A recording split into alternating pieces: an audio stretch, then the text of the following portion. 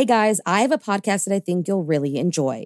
Proof, the investigative true crime podcast co-hosted by Susan Simpson of Undisclosed and Jacinda Davis of Evil Lives Here, is releasing its highly anticipated second season, where they investigate the murder of 18-year-old Renee Ramos. The first season, which, if you haven't listened to yet, you totally should, saw the release of 2 Georgia men serving life sentences for murdering their friend, Brian Bowling. And thanks to evidence unearthed by Proof, on December 8th, 2022, both Daryl Lee Clark and Kane Joshua Story were finally freed after 25 years behind bars. With that same investigative drive, Susan and Jacinda are on the case again, and this time, they are on the streets of Manteca, California, to find out who really killed Renee Ramos. In Proof, Murder at the Warehouse, you hear how, on June 5th, 2000, Renee's body was found buried beneath a pile of debris inside a new Home Depot building, and how, despite tips hinting at alternate suspects, her boyfriend, 18-year-old Jake Silva, and 33-year-old Ty Lopez were arrested and convicted of her murder. Fans of true crime and investigative series won't want to miss this riveting new season. Follow the case as Susan and Jacinda uncover long-overlooked evidence about what really happened to Renee by listening to Proof, Murder at the Warehouse, wherever you get your podcasts. Imagine unlocking a version of yourself that's unstoppable, where mental barriers no longer hold you back. Listen to Mentally Stronger with me, Amy Morin, therapist and international best-selling author, here to guide you on a journey to reaching your greatest potential. Every Monday, I bring you into conversations with some of the most fascinating minds. Experts, authors, entrepreneurs, athletes, and musicians. They don't just share stories. They reveal the mental strategies that propelled them to the top. But here's the real magic. At the end of each episode, I break down their wisdom into practical, therapist-approved advice. In my solo episodes, I dive deep into the techniques that build mental strength. It's like having your own personal therapy session as you discover how to turn these insights into steps you can take right now. This podcast isn't just for those facing mental health challenges. It's for anyone who wants to push their limits, achieve peak performance, and truly thrive. Are you ready to unlock your full potential? Then it's time to become mentally stronger. Subscribe to Mentally Stronger with therapist Amy Morin, available wherever you love to listen to podcasts. There were 2 more murders 15 miles away. When police arrived, they found the telephones and electricity lines. We have a weird homicide. A scene described by one investigator as reminiscent of a weird... Cup of murder. No one expects tragedy around the holidays, especially ones of a more joyous nature.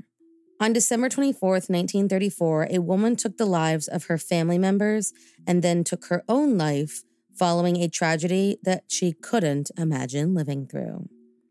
So if you like your coffee hot but your bones chilled, sit back and start your day with a morning cup of murder. Living in Perrysville, Pennsylvania in the year 1934, a place described as the textbook definition of a small town, were Walter F. Dempsey, a welfare worker and veteran of World War I, his wife Clara, and their 4 sons, Robert, Thomas, Walter Jr., and David. Living in a duplex at 103 Goodway, the Dempseys were, by all accounts, a normal, happy, and typical suburban family who attended St. Teresa Church and enjoyed the lives that they had made for themselves in the town that is known as the, quote, gateway to the country. As fall turned into winter, everyone in Perrysville began pulling out their holiday decorations and preparing for the season of celebrations and visitors. Visitors like Catherine Schock, Walter's sister, who traveled by taxi from Dunkirk, New York, to see her brother and his family. Catherine had recently suffered a devastating tragedy when just 2 months earlier, her 7-year-old son suddenly passed away, and though I'm sure her family knew about her understandable descent into depression, they had no clue what their family member had planned for this particular holiday. They also had no clue that, before even leaving Dunkirk, the trained nurse had taken the life of her own sister, Ruth Dempsey Hughes. Now in Perrysville with Walter and his family, welcomed in by her brother on December 23rd, gifts were passed around and general merriment was shared with the beloved aunt. However, once everyone fell asleep, the 23rd giving way to the 24th of December, Catherine pulled down all the blinds in the home, pulled out her revolver, and walked into the bedroom where 15-month-old David and 12-year-old Robert slept. Killed instantly, she then walked to the room at the front where 8-year-old Thomas and 10-year-old Walter Jr. were both shot. Though Thomas perished immediately, Walter Jr. held on until he passed away later in the hospital.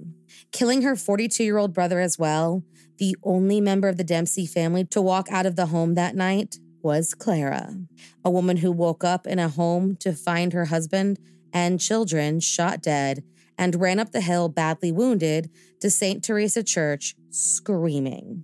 Finishing her deadly deed, Catherine Schock concocted a poison, drank it down, and slowly drifted away. Leaving behind a note about her grief-stricken life, Catherine expressed the pain she felt having to celebrate the Christmas holiday without her son. When later spoken to, the taxi driver who took Catherine to Perrysville, Michael Ho, said the woman was quiet during the drive, but did tell him that she would not be around when he asked if he could hire her as the family nurse. With the small town reeling, they gathered around the cemetery just a few days after Christmas to bury the Dempsey family. Clara Dempsey, the sole survivor of the tragedy that placed Perrysville on the map for all the wrong reasons, understandably moved away from the home where she lost her entire family.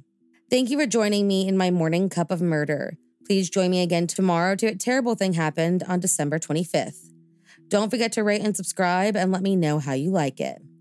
If you want to help support the podcast, there's always Patreon or just sharing it with your true crime obsessed friends. And remember, stay safe.